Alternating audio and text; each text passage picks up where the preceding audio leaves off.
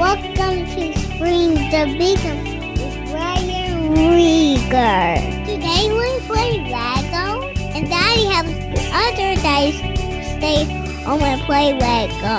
Here's my daddy, Ryan Rieger. Hey guys, welcome back to the Streams of Income radio show. I'm your host, Ryan Rieger. And in this podcast and in my communities, we always talk about building a business. But there are actually people out there that are buying businesses after the curve of failure. Essentially, within the first 3 or 4 years of a business life, the chances of failure is like 95%. It's just crazy. But Jared, my guest on today's episode, buys businesses after that point that somebody's already poured in a lot of blood, sweat, and tears into this business, and he buys them afterwards. So really cool episode. Got me to thinking about, how to expand what I'm already doing, how to grow. And instead of creating brand new businesses all the time, why not just buy something else? Maybe it's something that's complementary to what you're doing. So let's say that you are writing a blog, you're a blogger. Maybe you buy another person's audience. Maybe you buy somebody else's Facebook group. Maybe you buy somebody else's email list. You can buy assets. You don't have to buy the whole business. But this is a fascinating interview. I learned a lot from Jared, and it just really gets my wheels turning about how I can increase what I'm trying to do by buying other people's businesses that they've already started. So here's my interview with Jared. So guys, this is Jared Krause. So Jared, this is my business building legends group. These are a lot of e-commerce sellers. And I'm also, guys, we're recording this for my podcast as well. But Jared messaged me through email because he, he's obviously trying to build his business. He's wanted to see if I would be interested in having him on my podcast. And guys, I get so many, and Jared probably knows this, I get so many emails from people requesting that type of thing. And usually I just delete because I don't know these folks. And to be honest with you, I've never met Jared before. So, but I looked at what he was doing on YouTube, and what intrigued me was that he's buying online businesses. And so that's not something that I've ever done before. I mean, I know a tiny bit, but I'm always looking for new content to bring to you guys.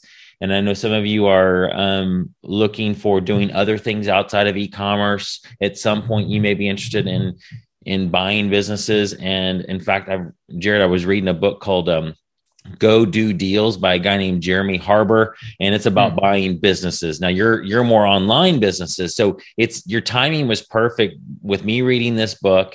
And I personally, even if nobody else is interested, I'm interested to hear about what you're doing and the process and how to find businesses, what that even looks like. Because I know very, very, very little about it. But I've checked out his YouTube channel. I'm like, this would be awesome. I'd love to meet him at the very least, see what happens. But yeah, guys, this is Jared. He's from Australia. So Jared, why don't you I know that you were a plumber, and I don't know much about you other than that you've bought and sold 3 online businesses, or you've bought 3 right now and still have them.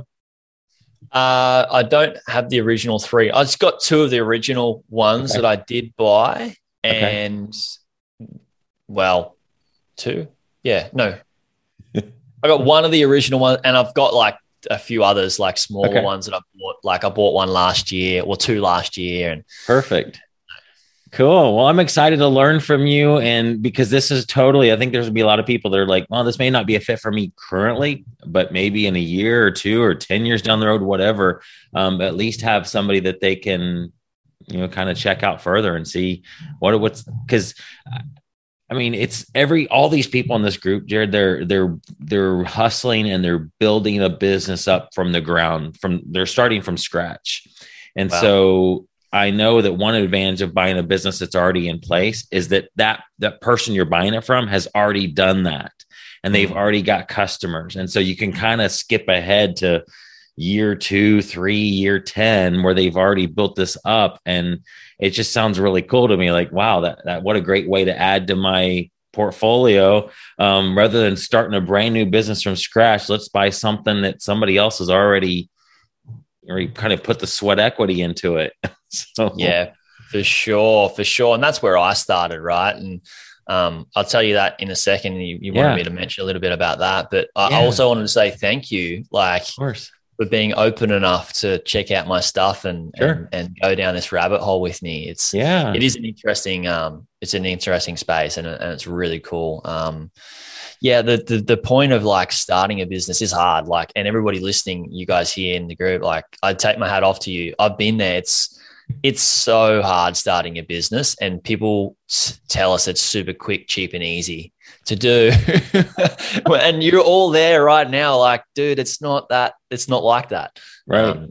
It's hard. And that's what forced me down this route. Like, I failed multiple startups and in between the plumbing, like, I was running away from my plumbing job basically, which is what a lot of people here are probably trying to do, is like, I want to get out of my job so I can work online. So I was running away from that job and trying to start businesses and travel. And after a few had failed, I was like, all right, I'm a plumber. Like, am I going to do this for the rest of my life? And then I came across that stat that 90% of startups fail, which is actually the Small Business Administration study in America. That's their stat. And then I was like, oh, hang on a second. Like, let me get on my good friend Google, who taught me everything I know about online business. And see if I can buy one of these businesses. And then I found out you could, and there's all this whole space. That was literally your start. You heard the stat and you thought, wow, why would I start a brand new one when I can buy one that's already past that mark of failure? And you just started Googling it?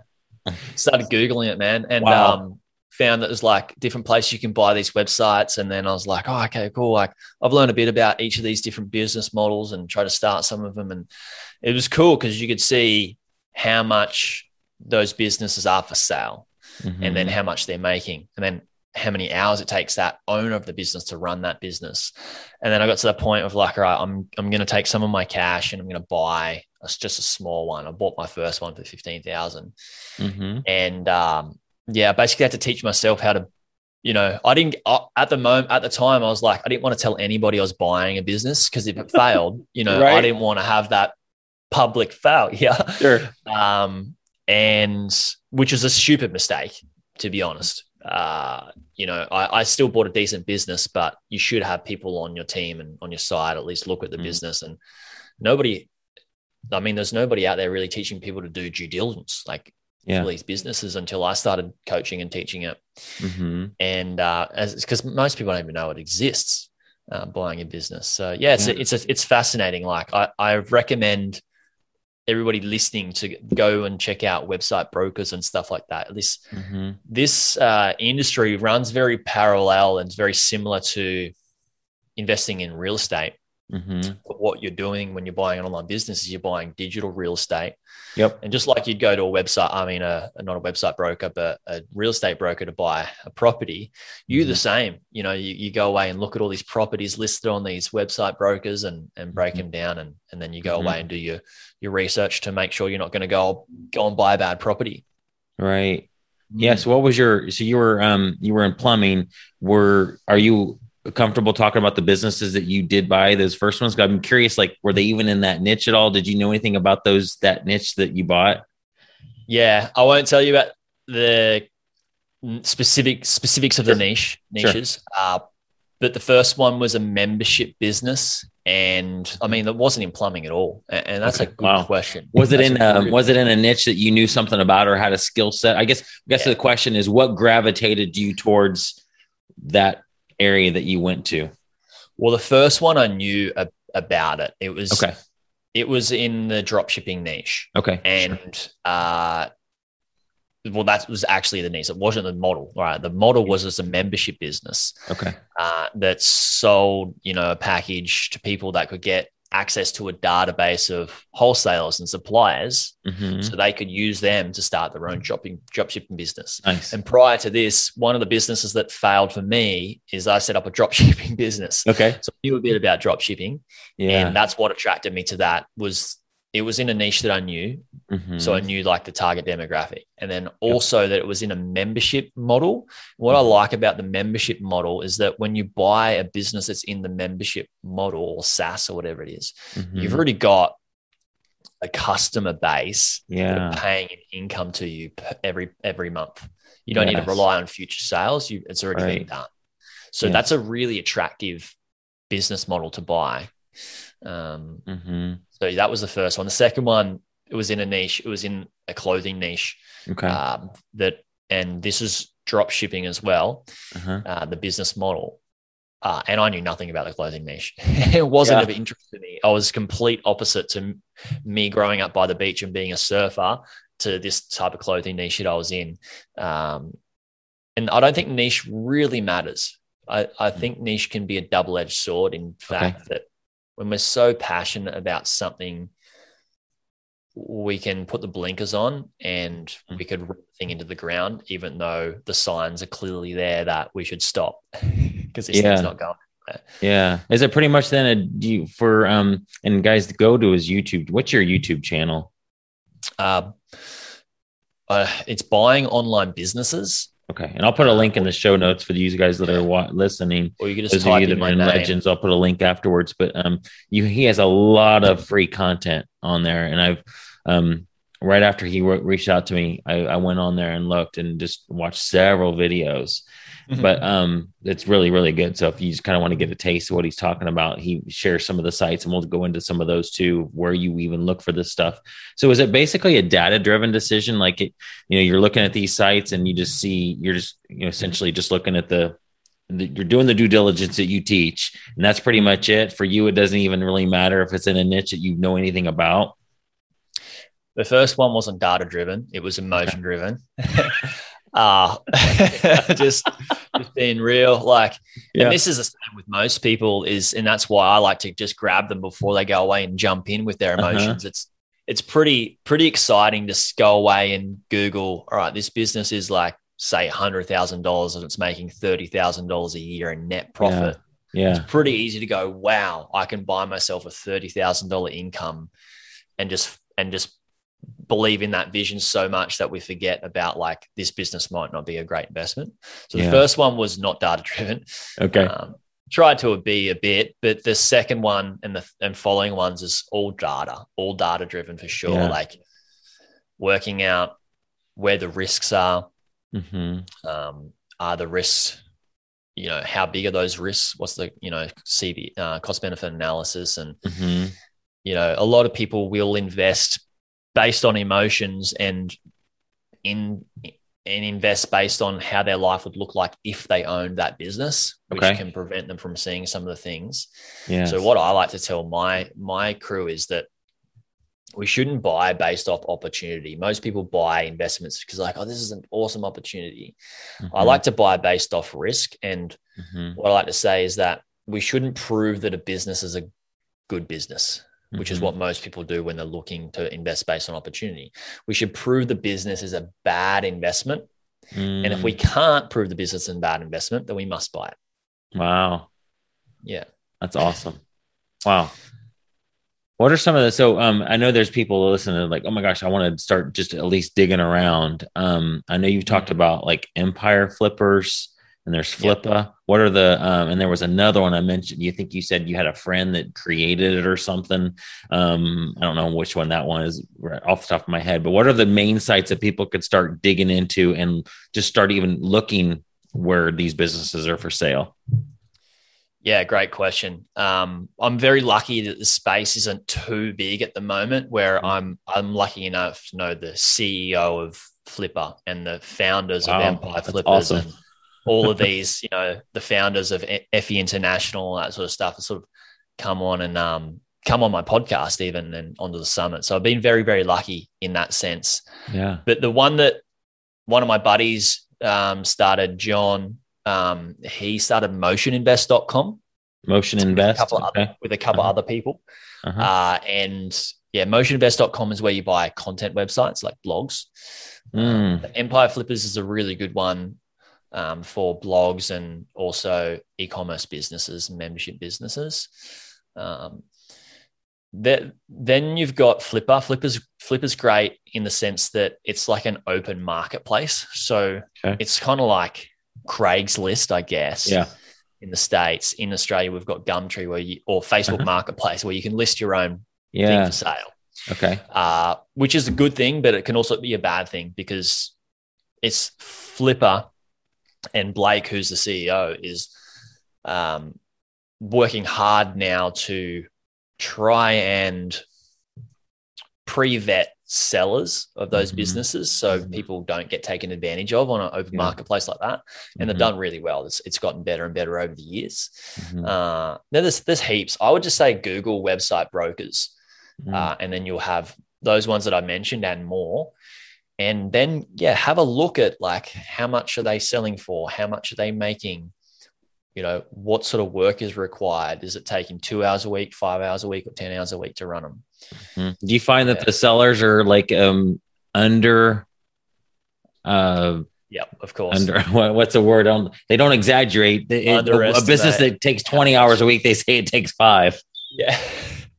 Yeah, for sure. And that's what you've got to realize, like, be realistic with an open eye of like 20 hours per, like 5 hours per week. Well, if those tasks that you listed just here on the listing, that wouldn't take me 5 hours per week. Yeah. Right. Yeah. And sometimes people forget how long they spend on customer service. Oh yeah. Just, 4 emails a day or half an hour a day. Yeah. It can be more.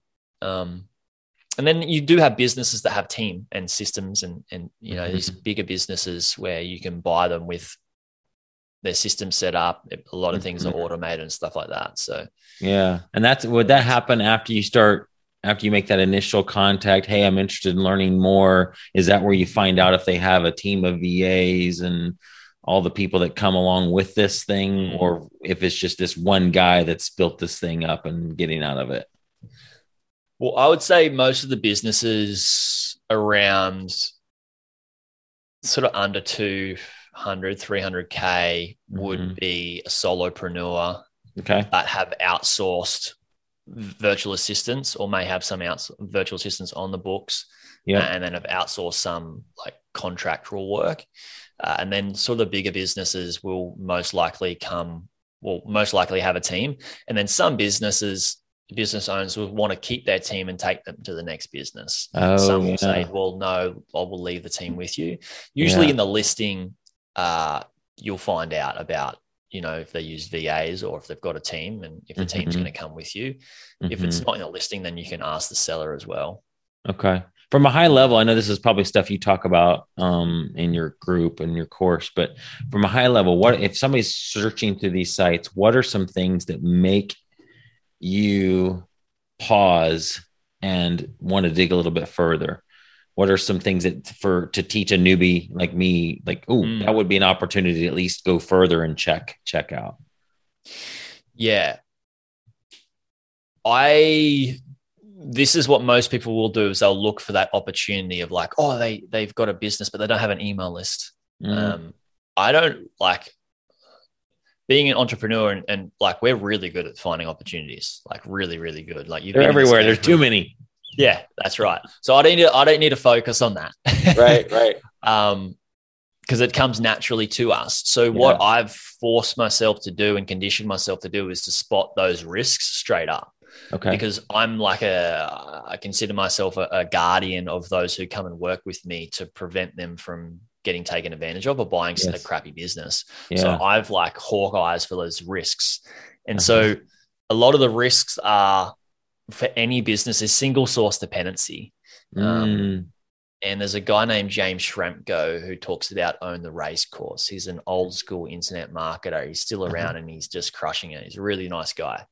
And what he talks about with Own the Race course is single source, like you should own your traffic sources and you should own, like, if you own the business and you own the audience, then it's hard for these single source dependencies to like break your business. What a single source dependency is, like, if your website is getting all of its traffic from one single source, like Google, that's a risk because Google can just strip some of your highly ranked pages away. Yeah. Or if you got single source dependency on Facebook ads, Mm-hmm. Everybody knows that Facebook is playing a hell of a game in the last year and a half of just closing people down. Yes. So when you buy an e-commerce business and it's relying on Facebook ads and all of the sales are coming from those Facebook ads, you got to realize that there's a risk there. Yeah. So that would probably make you just move on from it. Even though it looks interesting, you'd probably say that's just too risky. Yeah. I believe so. If it's just Facebook ads and I can't see if I don't have leverage in an opportunity elsewhere. So sometimes people may be a Google expert, Google ads expert, and they can see that they're selling a product like apparel or like just say shoes, right? People are, selling a business that's selling shoes and they're making a bunch of money through Facebook ads selling shoes. For myself, if I know that people don't go on Facebook to buy shoes, they don't go into Facebook like, I want to buy a pair of Nikes. They go to Google to buy a pair of Nikes, right? So the intent on the platform is different, but I can see that they're making money on Facebook ads anyway. But I know as a Google expert, I'm like, oh, cool. I know that I'm going to make more money through ads on Google because people go to Google shopping to buy those products, unlike they do on Facebook. So so their intent is higher. So I could see, they've got Facebook working well. Great. I could supplement that and cross-pollinate it into Google ads. Yes. So you can mix your risk with opportunity. Okay. And depend on where you've got what I like to call leverage when you purchase a business. So that's single source dependency that I really look out for. And that's not just single source dependency on traffic, but it's single source dependency on revenue as well. For example, Amazon business. Say you've got one Amazon product and Amazon go, nah, this doesn't fit within our guidelines anymore. Kick your product off. Right. Your business is gone. Yeah. Or you've got one product and it's not on Amazon, it's off Amazon, and the manufacturer goes, oh, we're not making that product anymore. Your business is gone. Yes. The whole business, because you're single source dependent and reliant on that. Or if you've got an affiliate income through one affiliate, say it's Walmart, and Walmart goes, oh, we're going to shut down our affiliate program, or we're going to change our commission structure from 10% to 3%. Right. Yeah. That's single source dependency. So that's a risk, but there's also an advantage in that. Are those things when you're scrolling through those listings, is it easy to find out if they have traffic from multiple places, or do you have to dig deep into that listing to figure this stuff out? Usually we'll get Google Analytics access, and that will tell us quite quickly within a few clicks of where the traffic comes from and what percentage comes from Google or Facebook or Pinterest or wherever it is. So Google Analytics is a really good, like anybody that's buying any website or online business, if you don't get access to Google Analytics, don't buy the business. You need that's necessary. Yeah. That makes sense. Is there a certain number that jumps out at you as far as it's making this much profit per month and their asking price is this? That's a good question. You've been on Flipper, right? Yeah. I can tell that you've gone away and seen like, all right, cool. They're making so they're making $5,000 per month net profit, but they're selling it for $15,000. Yeah. Doesn't make sense, does it? I know, it's too good to be true. Yeah, exactly. So I kind of just ignore those because I know by the time I click on it and I look into it, I've wasted my time. Yeah. That said, maybe you can buy something that's got like a very small multiple, like 1 year multiple. There are those diamonds in the rough, but you have to spend a lot of time to try and find them. Sure. Does that answer your question of like?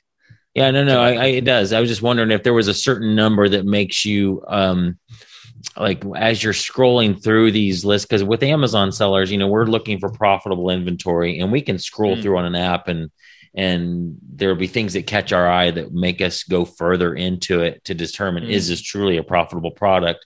So I guess I'm trying to tweak them to help the people that are listening understand what how the similarities. I mean, we're buying a product for $5 and hoping to sell it for 15. This is a lot different. You better really do your due diligence as you're spending $100,000 on something that's, you know, a little bit more risky, profit margin, but I know there's due diligence you can do to decrease that risk tremendously.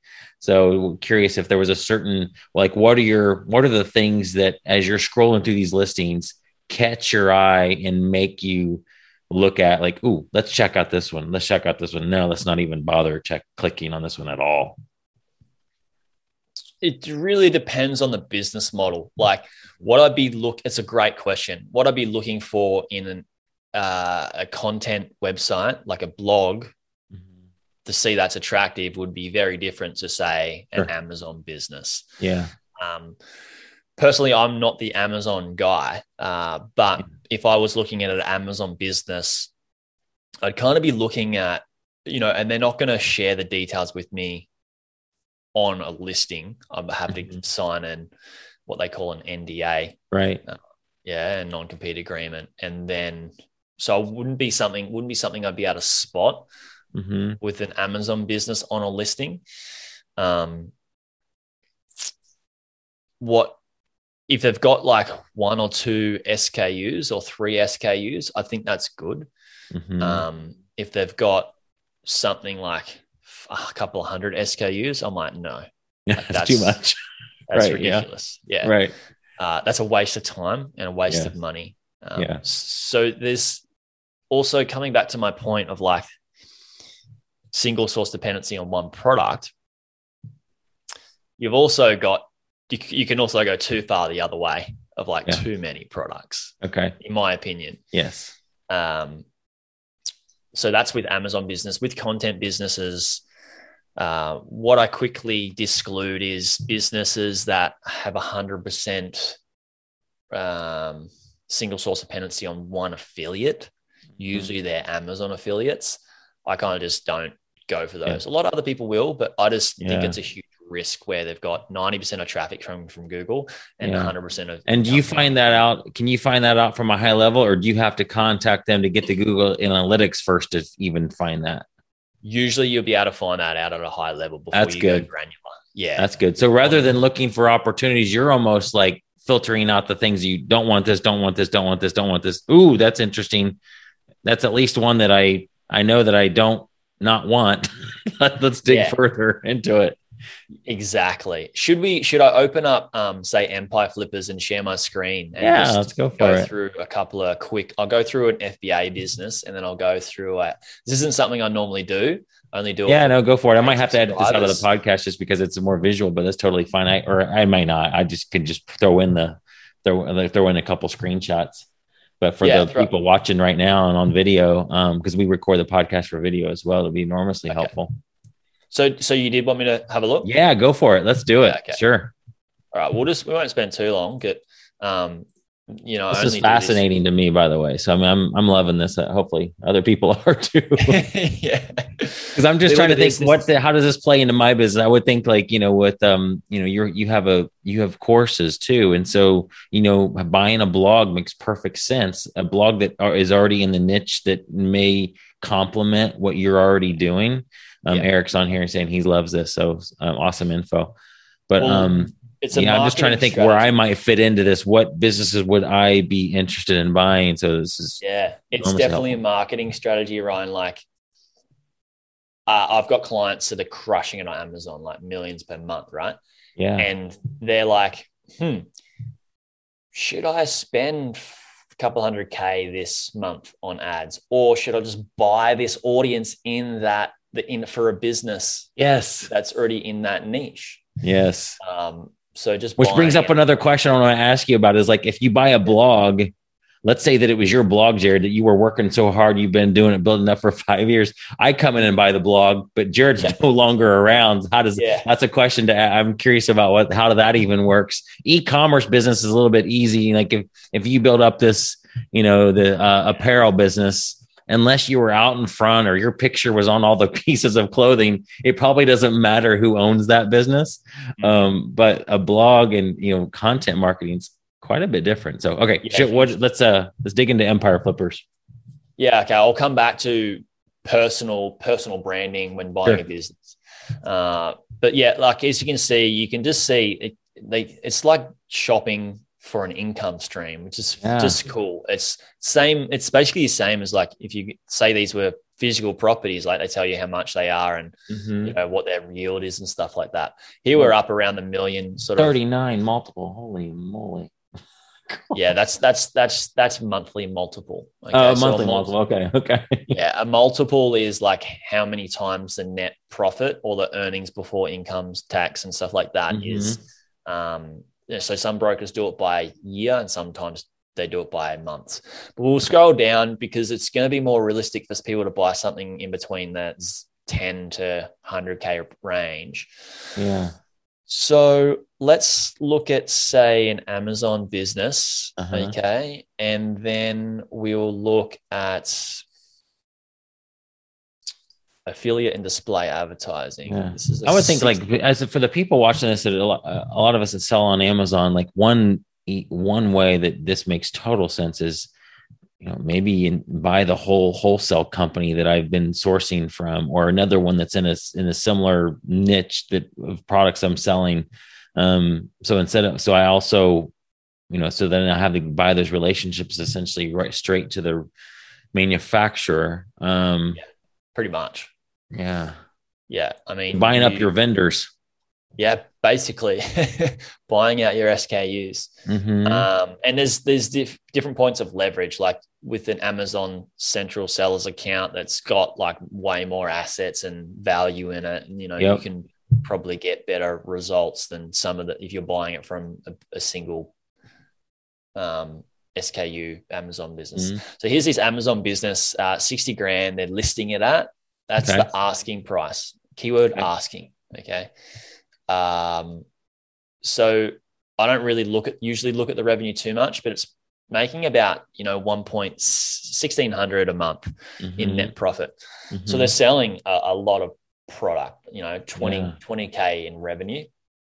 The pricing period is over the last 12 months. The average over the last 12 months will give that monthly revenue there, which will give the monthly net profit. So 9 units, 36 multiples, so 36.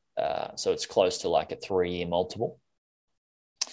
What I look for is this has been around for 2 years. 3 years now. Yeah. Which is great to know. It's got a trademark. It's got a Shopify storefront. I'd be asking, you know, what percentage comes from the Shopify storefront. This is an area of my expertise now, since so many people are in Amazon. They're like, Jared, help me get off Amazon. Right. Which is important. This business is 100% Amazon FBA. Wonder why, if they have a Shopify storefront, does that mean they're not selling anything on there? Yeah. So they say well-branded products have excellent reviews. I'd go through and check the reviews to verify that, and also be asking, what's the return policy? What's the percentage of returns? How's that handled with your manufacturer? Do you cover the cost and whatnot? Minimal effort required, they say.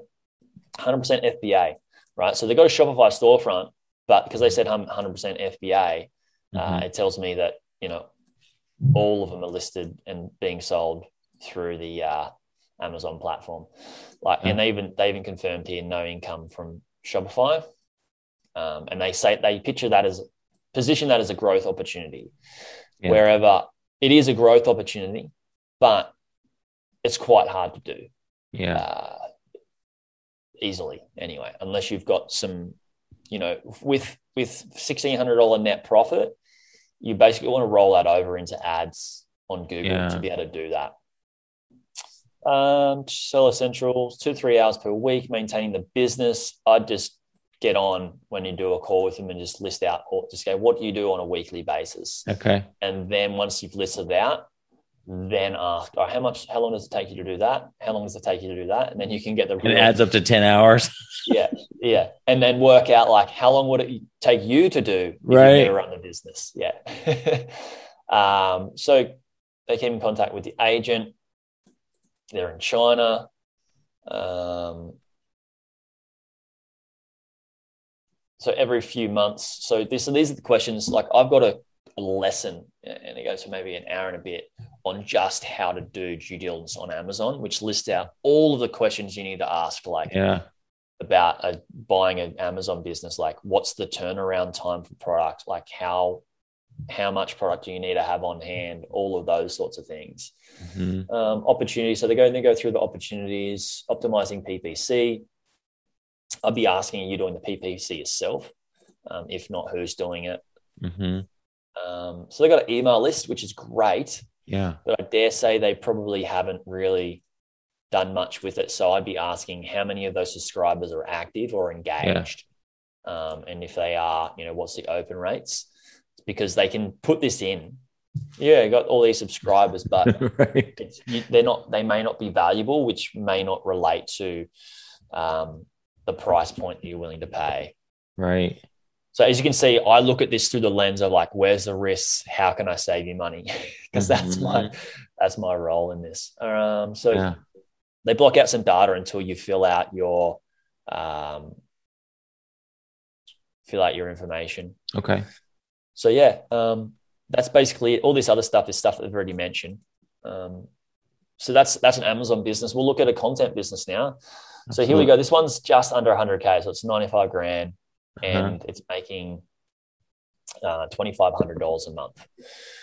So you can see the revenue is very similar to the net profit, because the expenses for a content site are usually pretty minimal to non-existent. Right. However, with this, I dare say that's just based on hosting and a few small other things. So you will need to calculate how much time or money is being spent on content creation. What I picked up on this business is like, it's got Amazon Associates and display ads. So that's why I clicked on it. I could have clicked on one that's just got display ads or just got Amazon Associates, but I wanted a combination of both because that's single source dependency. And then what I quickly do is I go scroll down and work out how much is through Amazon income and how much is through ads. So here it says 6 or 70% is from Amazon. Yeah. Amazon affiliate sales, but most of those affiliate sales come from the videos they put on YouTube. So it's not from, which I think is cool because it's not just from articles on the website. And then you've got 30% is ads on YouTube. So basically this is, you're kind of buying a YouTube channel here. Yeah.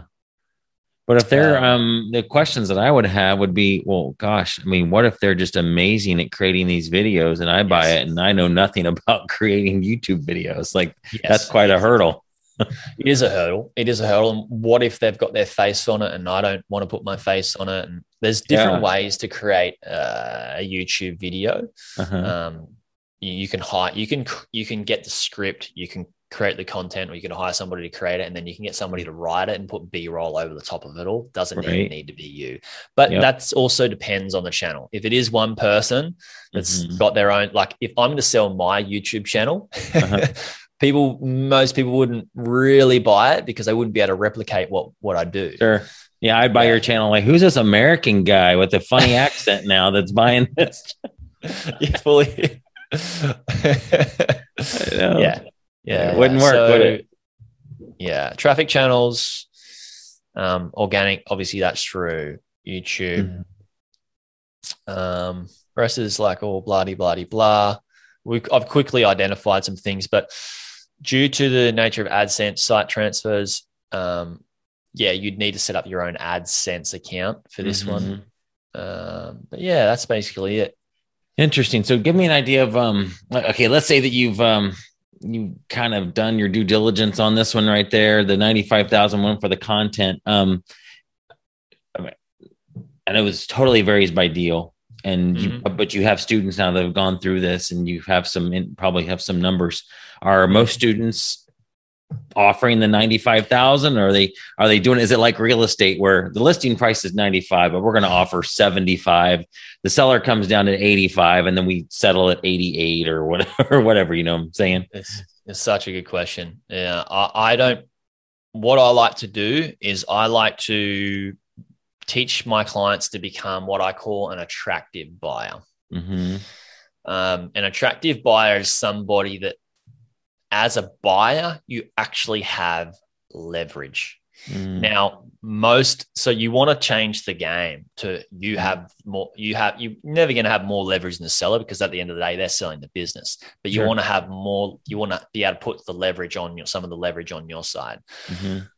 How you can do that is, one, be very good at due diligence and asking the right questions, which is why a lot of my clients are able to buy a business under a certain price point, or buy a business. They can put an offer in that's lesser than what other people have bidded and still come away and win the deal. Wow. Any idea, like, is there a number that you would say, like, your clients are getting the business for 90% of the list price, 95% of the list price normally?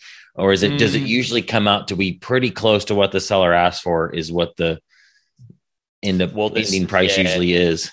Yeah, it's a good question. Well, there's two sort of things that sort of metrics that are creating this result. One is that the price of sites is going up. It's a great time to sell a website. It's like real estate. And here in the, I imagine, is it the same in Australia? Like housing, the market is just booming. Bananas. Yeah. So yeah, like they're getting pretty close to the asking price. Okay. But yeah, I mean, to answer your question, is it like, let's like they're asking this much and I'm going to like lowball down here. What I teach my clients is to never do this. Like, you're not going to win friends by doing this. The brokers are just going to be like, oh my God, you're wasting my freaking time here. The seller's the same. It's not an attractive thing to do. Sure. What I tell them to do is like, be that person, that guy or gal that knows the value of the business. And you can only do that by being great at due diligence. And then you come to the broker in the sale and say, look, I'm not here to play games. I know the value of the business because I've looked at all these other businesses compared to it and stuff like that. I'm going to offer one offer and nothing else. And offer the one offer. And if they come back to you and like, oh, this other person bid that much, I'll be like, cool, that's congrats. Like, go away, take that deal because I'm not prepared to pay it. Yeah. Just don't play games and just say it from the front, like straight up, be straight up. That's going to buy you leverage. That's going to buy you respect because, for example, putting yourself in the seller's position of like, oh, this person's offered this much. Great. I'm going to see if they're going to buy it for more. And when that person says no, that as a sale, I'm like, oh, maybe this person knows more about my business than me or how much my business is actually valued. Oh, okay. This person is a good investor. I'm going to sell it to them because they're going to make sure that this business grows and they're going to look after it. My baby. that I grew. Yeah. So it's good. If you can see, I break this and decompartmentalize this hugely to psychology and also just doing it within good morals, ethics, and values at the same time, not stuffing people around. Like the relationship can be more valuable than the business you end up buying anyway. Absolutely. And you don't want to ruin that reputation. Yeah. Do you, when you buy a business for, let's say, even $100,000, are most of those deals cash only? Like, unless I have $100,000 sitting around, am I going to the bank to borrow that, or is there a way still to be creative with these sites and say, if I buy in your business, Jared, like, is it still possible to say, okay, you want 100,000, I'll pay 100,000, but can we do it over, 12 payments or over 2 years? Do those kind of arrangements still exist? Yeah, they definitely exist. And this is what I suggest people to go for if they can. The unfortunate thing is, Ryan, like at $100,000 or less, if you're not paying all cash, there's going to be somebody else that will. Okay. And that's usually more attractive to a seller. For sure. Yeah. So, but then once you start getting a bit bigger, then you have like, payment plans and earnouts. And if they won't go for an earnout, then you can go for seller financing. Yeah. Does a broker help out with that thing? Or do you, as the buyer, have to know and bring up these ideas to the broker? The broker's going to want to go for cash. Sure. Because they're going to get their commission quicker. Yes. So it's definitely within your responsibility to come up with a creative offer. And what I like to do when I'm looking at a business, I ask the seller, what would you prefer? Would you prefer less money, but all in cash? Or would you prefer more money paid out over a certain period of time? And then when you get an answer, then it's up to you to be creative. Okay. Right. Got it. And creative on the offer of like, all right, this is what I'll give you cash, okay, this is what I'll give you if I was to give you more money, but over time. And then usually the broker, my last business that I bought as an earnout was through Empire Flippers. The last one I bought through a broker as an earnout was through Empire Flippers a few years ago. And tell me, and I think I know the answer, but I want to hear it from you. When you say earnout, what does that look? What does a deal like that look like? So what it looked like is like I paid a percentage. I think it might have been 70 or 80% for the deal, and then paid off the rest in installments. I think it was over a 4-month time span for me. Okay. And then I paid very quick.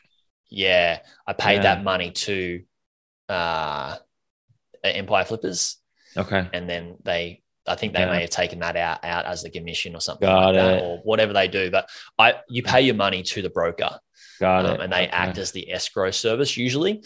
Okay. And so, the earnouts can be, some people won't take less than 3-month earnout. Usually the bigger the business is, the longer the earnout will be, or the seller financing. Okay. So if it's something you buy something for $1 million, is it possible to have a pay you over a 3-year period, 4-year period even? Yeah, okay. It is. It is. Okay. But I dare say 3 years may be too long for some people. Maybe 2 years, 1 to 2 years. Yeah. Yeah. I wouldn't say if it was 3 to 4 years, I'd be like, that's good. Yeah. Yeah. Sure. Interesting. Is it? I know that some of the people I've been listening to. I can say the people. Just that I mentioned the book that I read. That gentleman has a different method of going about it. He stays away from the brokers, and he'll find it's a whole other business model. I don't think there's a right or wrong. I think yours sounds easier because the business is already listed here. You just pick one, do the due diligence, and buy it. So he's talking about like building relationships with people, going right to the seller, getting to know them. Hey, Jared, we've been hanging out at our networking meeting, and I can tell you're struggling with your business, and how can I help you build a relationship? Have you ever thought about selling it? And that approach was a whole different approach, which seems like that would take a lot longer. You're making phone calls, you're contacting people and say, hey, I'm in the business of buying businesses. Do you know anybody that's selling? That's a whole different animal. Smart operator, and that guy actually has a decent sized audience in business, and I think he's one of the better. Okay, smart operator.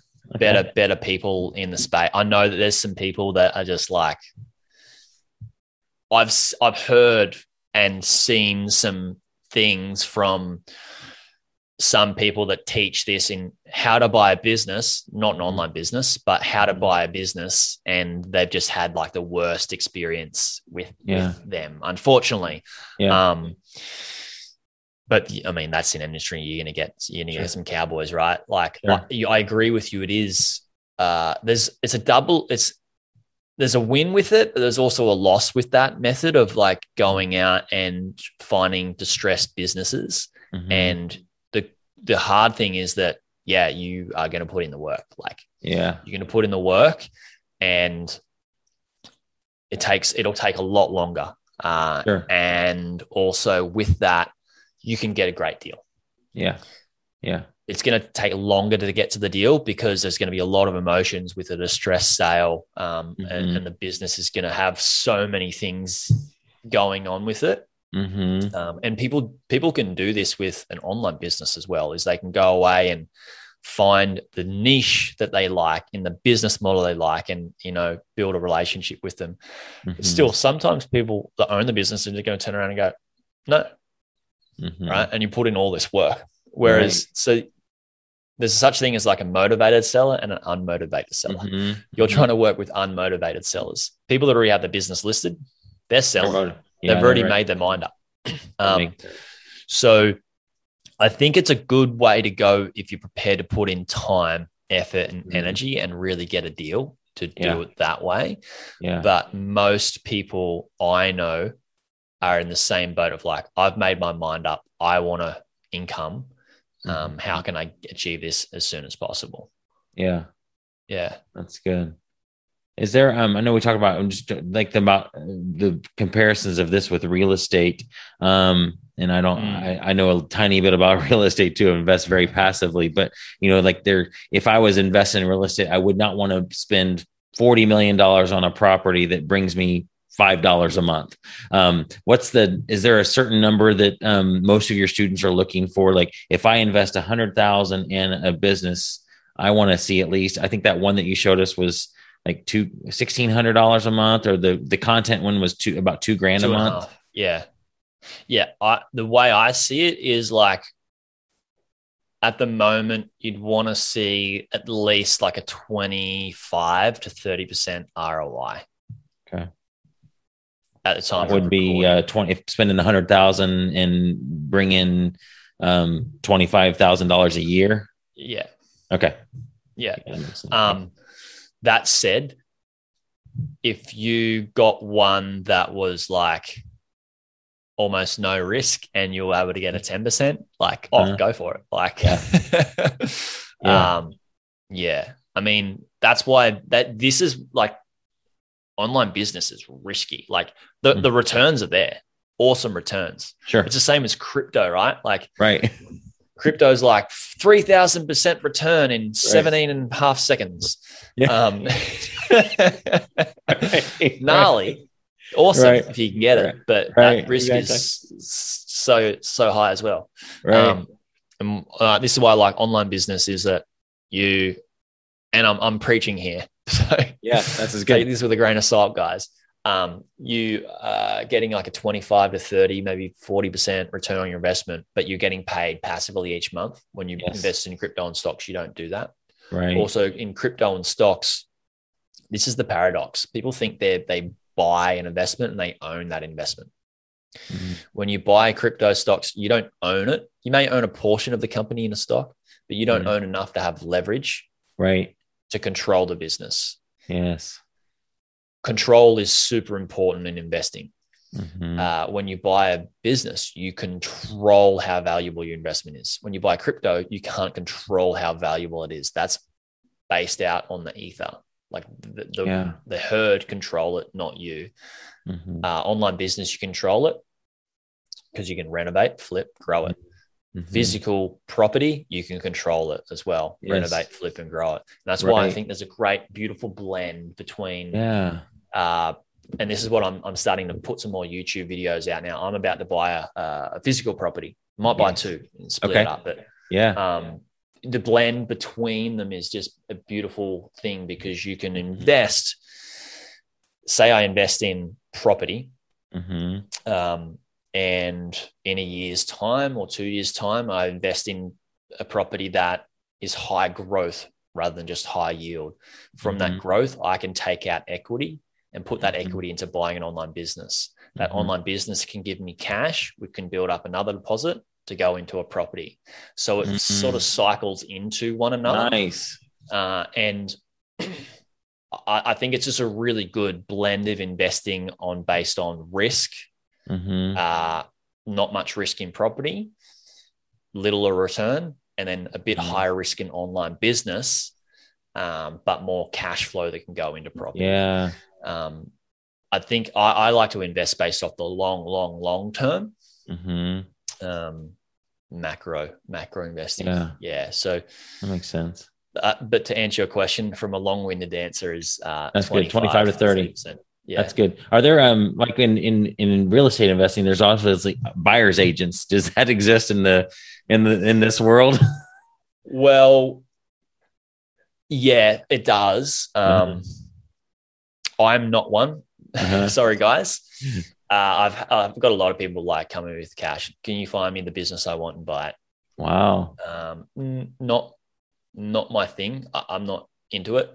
There's been some people that had come in with some decent amount of money and like, I've tried to, have other people do it for me. And they just like presenting crappy deals and stuff like that it's just not. So there's the market there if somebody wants to get into it. I would think if you're really, really good at doing due diligence and negotiating, that would be a great for somebody who has money and doesn't want to spend the time or doesn't really feel like they know that if I could have this business, I could easily run this because it's like the one over here that I've already ran. But like going through the process of negotiating just seems like, oh my gosh, such a pain. Yeah. Well, that's right. Like there's definitely the market for it. Unfortunately, in this space, you've still got it's still young and it's still new. And whenever you can earn an income super quick and make money online, you're going to have cowboys. Like what I like to call cowboy investors, and you got them in stocks and all the stuff. But so it would take some time to build that business model and build a reputation that you deserve. Yeah, I bet you'd have a lot of students that'd be interested in that, though, wouldn't you? That would be interested if you recommended somebody. Hey guys, here's the person that does this. You'd bring that person some business. For sure. Like if I put my brand and my name behind somebody I know and trust, like I could refer them and get a referral fee. Which could be an extension of my business for sure. Find a really good student, that one of your top students that loves that loves looking for deals and loves negotiation, and build a business with them, have them be that person, and you just funnel deals to them or funnel people to them. Yeah, exactly. There would be some insane quality control on it. Yeah, I'm sure. Destroy your reputation. No. Yeah. Right. I mean, it's definitely there's definitely a market for it. It really is. And there's a market still for like heaps of good brokers. Like there's brokers popping up left, right, and center. Yeah. The money you can make as a broker is awesome. Yeah. And the work is minimal compared to, I guess, going out and actively finding. I mean, buyers agents could be brokers at the same time, basically. That's true. Yeah. All right. Now I want to be respectful of your time, Jared. Real quick, I want to ask you about we mentioned briefly the content and the personal brand stuff. So how would it work? Like if you had a blog and I bought your blog and your blog was about building online businesses, and I feel like, wow, that audience would be awesome to point to what I'm doing. But obviously I'm not Jared. How do I write like you? What does a deal look like there when it's this person has built up a blog? How does somebody take over that and continue to run it and not have a huge drop off of like people reading it like, wait, what happened to Jared? Yeah, it's a great question. To stick with this one, it's a tougher one because it's not a big niche. There's not many people that write about this type of stuff. But this is what I tell people to do is that when you're going to buy a blog, let's just say it's in the health niche, women's health, whatever that is. And there's been this women blogger who's owned this thing for like 4 years. She's built it up, got an audience, got a great message. Yeah. And she writes about how to eat healthy and all that sort of stuff. She's like, oh my God, I'm about to have a kid. Do I really want to run this business still? This has happened to me where people are like, oh, Jared, please buy this thing. I'm about to have a kid. Right. And then looking at it, it's like, well, you got a lot of personal brand attached to it. Is there would be a conversion, like an emergence of like not completely removing that person as the face of the business, but you would have to change. Like they can still be the face of the business, but you'd have to introduce other writers if you were the new owner. So, for example, if I was to buy it I'm not a woman, not into women's health, but I could still buy the business. And what I could do is I could go, look, need to keep you the face of the business because you've built it up to be reliant on your personal brand. Yeah. We can change that over time, but it will take time to sort of take you down and build up readership from other people. So I would hire writers that are in women's health to write and put them on the author page. Nice. And then I would say, hey, do you want to be a brand ambassador? And we'll put links and stuff to your to your site, and we'll build your digital footprint as you build our digital footprint, and do it over time without me needing to have an operation, become a woman and do it myself. Right. Yeah. If you bought that business, let's say this person's name is Sally. Sally's about to have a baby. Would Sally go out to her audience and say, "Hey guys, about to have a baby"? As you know that they wouldn't. No. They would not mention at all that she's about to sell the business to a guy named Jared. Yeah, I would never. It wouldn't be good, because all the audience is just gonna be like, all right, all the best. Thank you for this. I'm gone. And all the traffic's gone. And it's, so she'd have to play along like nothing happened, but it would be like, well, hey, we're growing our writing staff. Now introduce, here's Megan is now part of our team, and she's going to write some articles once in a while for us. I would say that, most people found that business or found her blog through Google because they were searching for a problem for their women's health. Yep. If the business is still providing that value, the same or if not better than Sally, then they shouldn't be upset. That's true. I wouldn't. It doesn't mean that just because Sally's created this awesome resource and she's no longer posting doesn't mean that all of her other content is not still valuable, right, and valid, and she didn't have a big part of the business. Sure. Maybe she's not active in the business anymore because she sold a portion of the whole thing, but I think it's still worth keeping her as a part of that brand and a part of that business because she is. Yeah.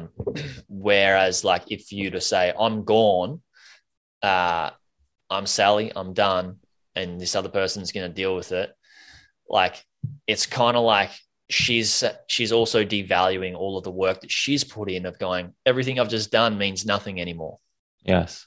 Whereas it doesn't, because it's still on the site and it's still valuable and still people are going to find it through Google. Yeah. So I would say do it authentically for sure. But I don't think it's necessary for the audience to know, because the audience may be like, I'm still trying to be healthy as a healthy woman, and Sally's gone, but these other people are writing these other articles and they still need support and health for themselves moving forward into the future. You'd also be doing a disservice to that audience by telling, by me being Sally saying, hey, I'm out of here. Right. Yeah. Yeah, that makes sense. Okay. So it's you can see there's a tricky combination of things that need to go into it, but it can definitely be done. And I've done it I'm helping people do it. So wonderful. And I imagine that's what you help your students through. If like I was one of your students, I'd be like, hey, Jared, I got this opportunity. I'm really interested in this blog business, but Sally owns it. It's women's health. I think it works perfectly with my other business, but how do I navigate this? Yeah, it's definitely navigatable. Yeah. And also Sally would take a haircut on the multiple and the value she'd get on the business because of that. It wouldn't be a huge haircut, but yeah. That makes sense. Oh my gosh, Jared, this has been enormously valuable. How can people find you? What's the place where you want them to go to learn more about you? And I'll put my link if anybody wants to, take advantage of any of your courses, but where's your site? Thanks, man. I really appreciate being on here. It's been a fun chat. It hasn't been super orchestrated in way of like some other blog podcasts and stuff. And I love that you are interested because the questions have been so good. Good. I'm glad. I'm genuinely interested for sure. This is good stuff. Yeah. Thank you. If people do want to find out more, they can just go to buyingonlinebusinesses.com. So buyingonlinebusinesses plural.com. What a great domain too. My goodness. Yeah. I got that for $15. No way. Oh my gosh. Wow. I got it back in 2016. Okay. So what's that? That's like 5 years ago now. Yeah. That's so cool. Well, thank you for reaching out to me. This has been very fascinating. Let me know if there's anything I can do for you. I'll check out your stuff because I may be interested in being a student. I need, you know, what's so interesting, Jared, is like, there's so many opportunities online and you just got to stay in your lane. Like, you know, I could probably talk to you about Amazon and you'd be like, ooh, interesting, Amazon. But then no, you need to focus on what you're doing and what's working for you right now. That's where I'm at. But this is if I could find, I would be interested in something maybe that would kind of complement. I wouldn't want it to be a whole different opportunity that now distracts me from what I'm doing now and serving this audience. But if it could complement my current business in some way and just adding it on to it, and it's not like extra hours, it's just adding a product line or just something like that makes sense, then that's where I think I would be interested in buying something. Yeah, it's you've got leverage, and it's so fascinating to be able to buy something with leverage and plug it in, you know, even just buying it and having that business run alongside and funnel traffic into your core product. And then have email marketing promotions of your core product to that email list and writing on that blog post about it. It's awesome. It's really cool. That's cool.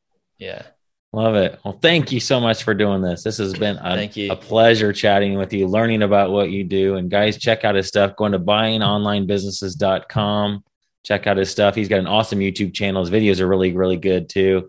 And Jared, thank you so much. Appreciate this. Thanks, and I'll let you know when this podcast airs, and I'll it'll probably be a few weeks, but I'll get it to you. And my podcast comes out every Friday.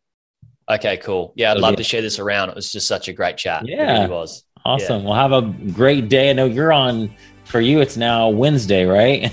Wednesday, yeah. So you're Tuesday evening. Tuesday night. Yep. Well, have an awesome Wednesday, my friend. Good to meet you. Thank you. Enjoy your Wednesday to come. All right. See you. All right. Bye. See you, Ryan. Bye. Bye-bye, everyone. See you next week.